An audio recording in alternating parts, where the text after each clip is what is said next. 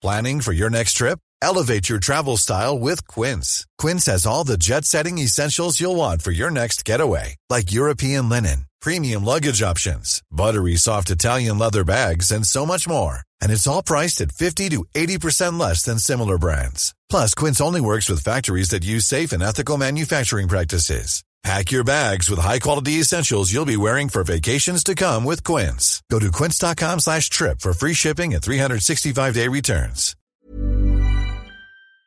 My business used to be weighed down by the complexities of in-person payments. Then, Stripe Tap to Pay on iPhone came along and changed everything. With Stripe, I streamlined my payment process effortlessly. No more juggling different methods. Just a simple tap on my iPhone and transactions are complete. What's truly remarkable is how Stripe caters to all my customers' preferences. Whether they're using cards, Apple Pay, or other digital wallets, Stripe ensures a smooth checkout experience every time. Setting up Stripe was a breeze, taking just minutes to get up and running. From local markets to global retailers, Stripe helped me expand my reach and grow my business with ease. To learn how Tap to Pay on iPhone and Stripe can help grow your revenue and reach, visit stripe.com/tapiphone. Welcome to the final episode of Seniors in Tech, a mini-series where we bust stereotypes by talking to seniors who are either working in the tech industry at the beginning of the digital era or who are currently tech fluent in their everyday lives. I'm Dr. Nikki Ackermans, and this week we are talking to Dr. Ruth Pords, who worked on software that ran particle accelerators all around the world. So if you don't mind starting out with your name and start telling us a little bit about yourself and when you started using tech.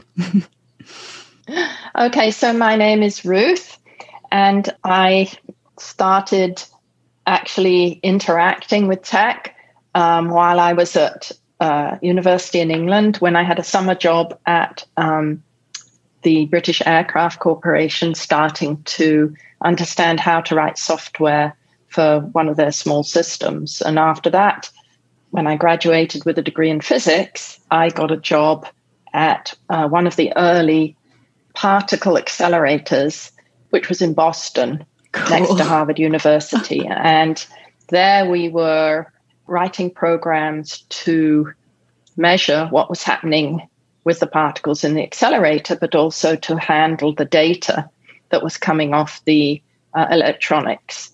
And so this conversion of things that are signals in wires, measuring, neutrons and electrons coming off particle collisions and putting those onto some kind of data media so that the scientists could later interpret them and analyze them and come up with some specific scientific result was very much the kind of technology that I was involved in early on.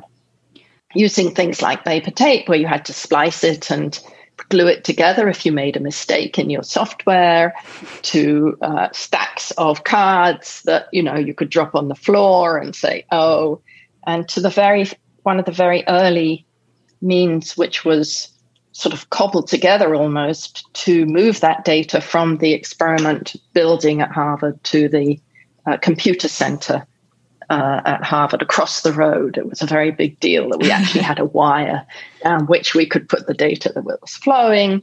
We did things like make sure that we had a software that could go over the midnight successfully, almost when we went to 2000. So that was very early on. And then I did the same kind of thing in the Midwest, in Chicago, for a couple of years before going back to England, and then working for a few years in the big particle accelerator. At CERN. In Switzerland, at CERN, following my husband, who was doing PhDs and experiments and having children and working part-time, and ending back in Chicago at the Fermi National Accelerator Lab in 1980, where I stayed for 36 years before I retired. So that was my main career, and started off still doing this collection of the data from all the electronics, working with the scientists, talking about the goals, and of course, expanding the amount of data every year and every experiment. and the amount of computing that needed to be done, and also very important for particle physics and accelerators is the speed at which you can do things. So pushing the boundaries on the speed, on the volume, on the amount of computing. That's actually what I was going to ask, if you noticed, changing systems, I assume, throughout the years, what the biggest changes were, or some things that you wouldn't have expected when you started out, maybe. So if you talk about the systems and the changes and the contrast, we talk about the size of the physical hardware, going from these very big mainframes down to your desktops, down to your laptops, down to your smartphones, down to your Apple Watches. Yeah. And that's been true for scientific computing. The speed of computation, which has got faster and faster, both with the intrinsic speed of the chips doing the computing, but also, which I'll talk about at some point, which is the ability to harness computers over the network. So the internet arriving, the ability to reach out to computers all over the world and actually harness their power to focus on one scientific problem has enabled us to have a lot more computing in aggregate. And so that's one of the hallmarks of the later experiments at CERN and Fermilab that I've been involved with, is the ability to share computing. I'm curious, could you give an example of like maybe how slow the earlier computing was? So when I come to specific numbers, I'm not so good, but certainly it took us a lot of thought and, 100 to 200 lines of software, and then, 10 seconds to work out what to do when the time changed from 11:59 to 12:01. Now, of course, that just is one instruction, and it just happens automatically in the hardware and in the electronics. The ability to move data across the ocean. It used to be that if you had a lot of data, it's actually faster to put it all on a magnetic tape, put it onto an airplane, fly the airplane across the Atlantic, and take the magnetic tape off and deliver it to the office door of the person who wanted it. But now, with the satellites and the fiber under the Atlantic and the speed of the electronics, the optical fiber links that exist, it is, with the huge data sets of terabytes and petabytes and exabytes and whatever is next, you stack a CD disk and you get higher than the Eiffel Tower, or you get higher than a pyramid with the amount of data that you need to move across the ocean. It is faster to do it using the electronics than to put it onto something and carry it with you. So you mentioned the advent of the internet, and we talked about when we were emailing that you had a little bit of a part to do with that. Could you explain how you were a part of that? So I was a user of the early internet and ARPANET for high energy physics, but of course, it's not just all the electronics and the hardware and the protocols. There's the actual software and interfaces to the user to use it. And so when particle physicists at Fermilab were trying to expand the offerings of what we could work on, we actually engaged in an astrophysics experiment. It was called Sloan Digital Sky Survey. And it's actually about on its fourth phase now, and it started back in the very early 90s. And before that time, some of the astrophysicists had, for example, sat at their desk in Hawaii and looked at pictures of the sky and identified galaxies and the kind of galaxy and written it down, or at least typed it into a typewriter, the kind of galaxy, and they would do 10,000 galaxies themselves. With the advent of the Sloan Digital Sky Survey, it was clear there was too much data and too much computation and too many organizations to do it that way. And there was really a culture shift in astrophysics for moving to using computation and trusting digital software algorithms to identify if something's a galaxy, if something is a star, if something's a nebula. And it happened at about exactly the same time that in high energy physics at CERN, the web was invented or created. They started developing more protocols and a very good user interface. We were able to basically gel a collaboration with astrophysicists at universities and the national labs by being very early adopters of this way of universally and consistently accessing information wherever it is, without having to know exactly where it is. Hi, this is Matt and Sean from Two Black Guys with Good Credit. If you own or operate a business, whether it's a local operation or a global corporation, partnering with Bank of America could be your smartest move.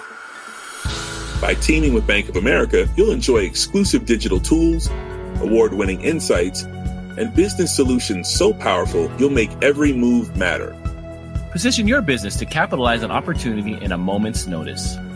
Visit bankofamerica.com/banking for business to learn more. What would you like the power to do? Bank of America, N.A., copyright 2024. My business used to be weighed down by the complexities of in-person payments. Then, Stripe Tap to Pay on iPhone came along and changed everything. With Stripe, I streamlined my payment process effortlessly. No more juggling different methods. Just a simple tap on my iPhone and transactions are complete. What's truly remarkable is how Stripe caters to all my customers' preferences. Whether they're using cards, Apple Pay, or other digital wallets, Stripe ensures a smooth checkout experience every time.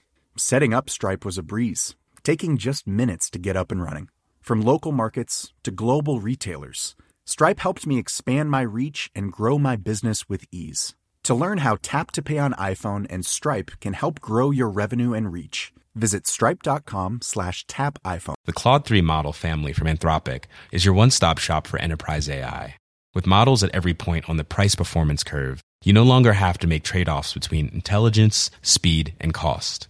Claude 3 Opus sets new industry benchmarks for intelligence. Sonnet strikes the perfect balance between skills and speed. And Haiku is the fastest and lowest cost model in the market, perfectly designed for high-volume, high-speed use cases. Join the thousands of enterprises who trust Anthropic to keep them at the frontier.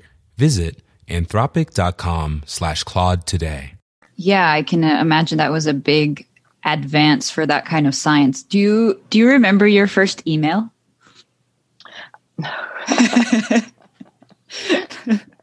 I'm one of those people who does delete things. I clean up. I like to have my cupboards current and my digital cupboards current too. Yeah, I think a lot of us are guilty of hoarding our digital stuff. Yes. Partly because I've got to that, when you want to talk about seniors and tech, is I've got to that decade in life where I know that at some point my inheritors or my offspring or my kids will have to come and sort, and they will receive things and they will have to sort through things. So I'd like them to be at least organized and clear and not have a lot of crud and out-of-date information.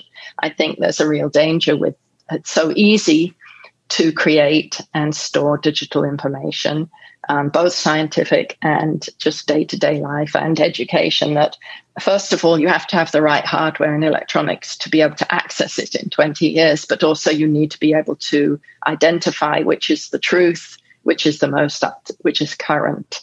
Mm-hmm. And those kind of capabilities are left to the user, to the individual in a lot of cases. So as I say, I haven't kept, I don't have boxes and boxes of files from when there wasn't the computing, and I don't have, and I clean up my email and I clean up my files. Yeah, that I'm sure whoever inherits that will be very thankful to know that. Partially because I know there are so many paths to access information. One of the things I wanted to maybe point out in terms of seniors and technology and computers is that you really have to have a different mindset than before there was so much tech. Because if one thinks about a particular technology and a particular access mode as only one thing, then one tends to go too deep and one gets into trouble, because computers can go in multiple directions. Sure. And yes, they're logical, and yes, they do exactly what the programmer tells them, but they are so fast and they have so many options and so many routes they can take that you very infrequently end up in the same route. You very often take a direction that you weren't expecting to, or that the computer has decided. And you go down a different path. It's not always a rabbit hole. It might actually be better, but you certainly end up in a place that is unfamiliar. And so you have to be prepared to have the concepts and the ideas and the understanding of how this whole ecosystem environment is working for technology in order not to get so overwhelmed by the complexity and ending up in some unknown space. So I don't know. I've explained to my husband many times how a client and server works, and Dropbox is a ubiquitous tool that everybody is using, but you can have your Dropbox files locally and on your laptop and on your phone and on your watch and it's all sitting out there in the cloud. And this interaction and interplay of so many different pieces is something that he has found it extremely difficult to get into his brain and feel is a part of his mental model. And so I think a mental model is very important, and it's something that learning is more difficult as we get older. And certainly when we started off with much less tech, we didn't have to have these kind of models at all. Yeah. So it's something that we really have. I think that it's not just which key you type and, if you talk to Siri or not, or Alexa or not, it's, having an idea in your brain how it's really working. Yeah, and that's kind of interesting because I would almost go to say that a bunch of young people today don't really know what the cloud is and don't care, but get that it works kind of intuitively. And maybe coming in as someone who doesn't or wasn't born with this tech already existing, you have to think, okay, but how are these things connected? How is it, how is the logic behind it? And so, I could imagine how that would make it more difficult if I had to Google how every piece of new tech worked. I wouldn't come out of it. And that's one of the linkages, I think, and partnerships between science and education, is that science is advancing the innovation and pushing the boundaries of technology in terms of large data, large computing, large collaborations of hardware working on one problem, and the speed. Scientists always push the envelope there. But you need the education and the underlying theoretical models in order to be able to then contribute and move things forward and innovate. And I think educating that is important. Oh, yeah, absolutely. And passing that on. And so you were mostly doing software for these particle accelerators. And what was your favorite project that you worked on? If you're allowed to tell us.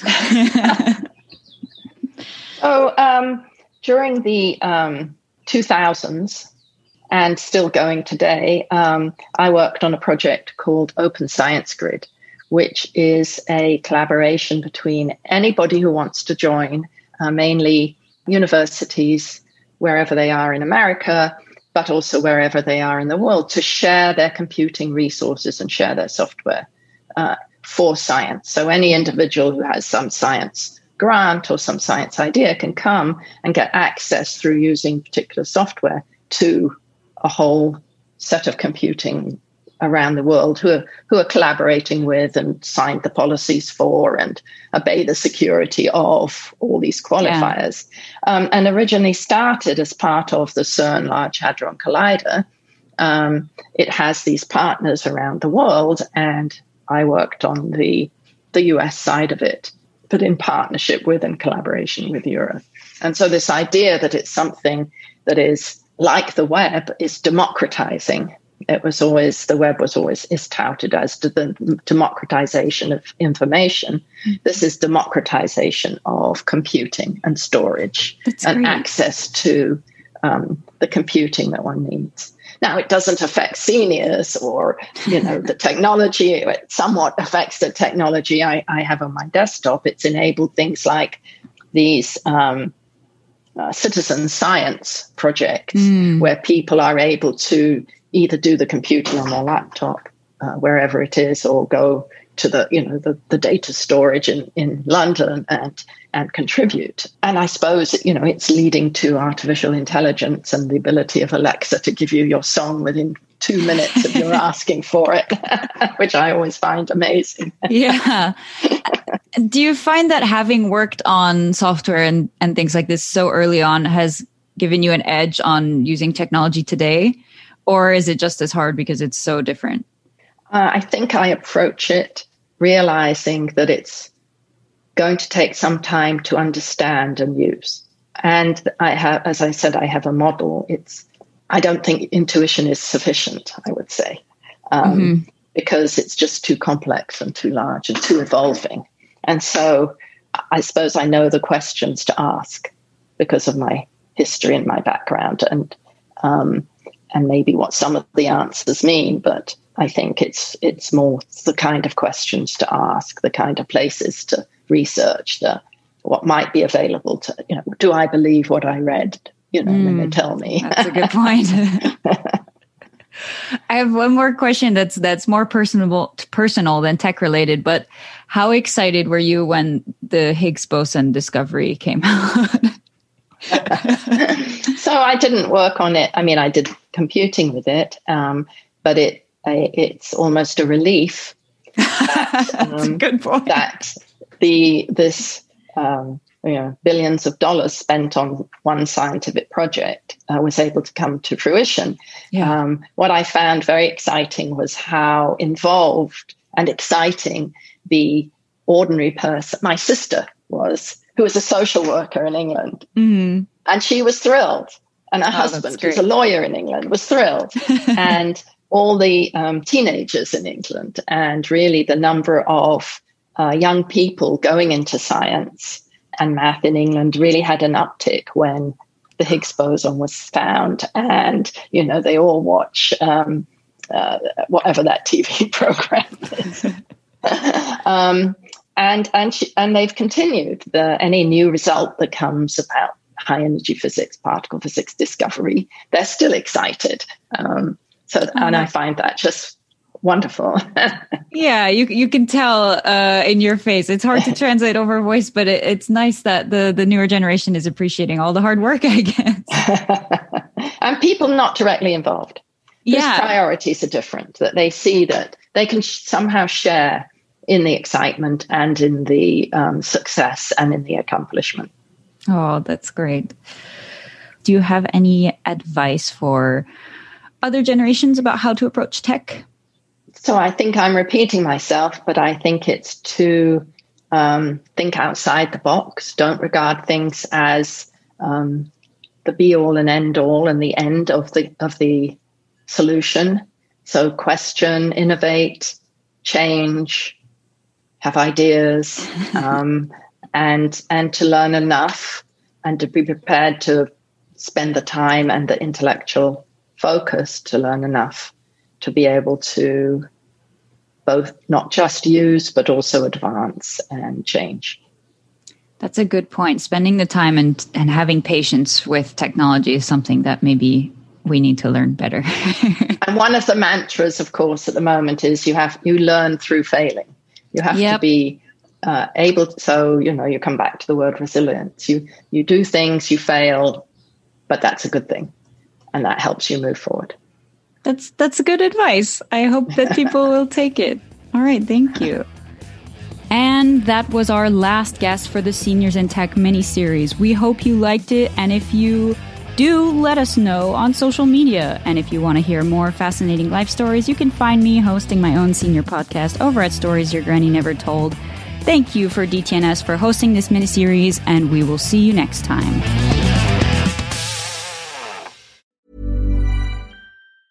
Hi, I'm Daniel, founder of Pretty Litter. Did you know cats tend to hide symptoms of sickness and pain? I learned this the hard way after losing my cat, Gingy. So I created Pretty Litter, a health monitoring litter that helps detect early signs of illness by changing colors, saving you money and potentially your cat's life. Pretty Litter is veterinarian developed, and it's the easiest way to keep tabs on your fur baby's health right at home. Go to prettylitter.com and use code ACAST for 20% off your first order and a free cat toy. Terms and conditions apply. See site for details.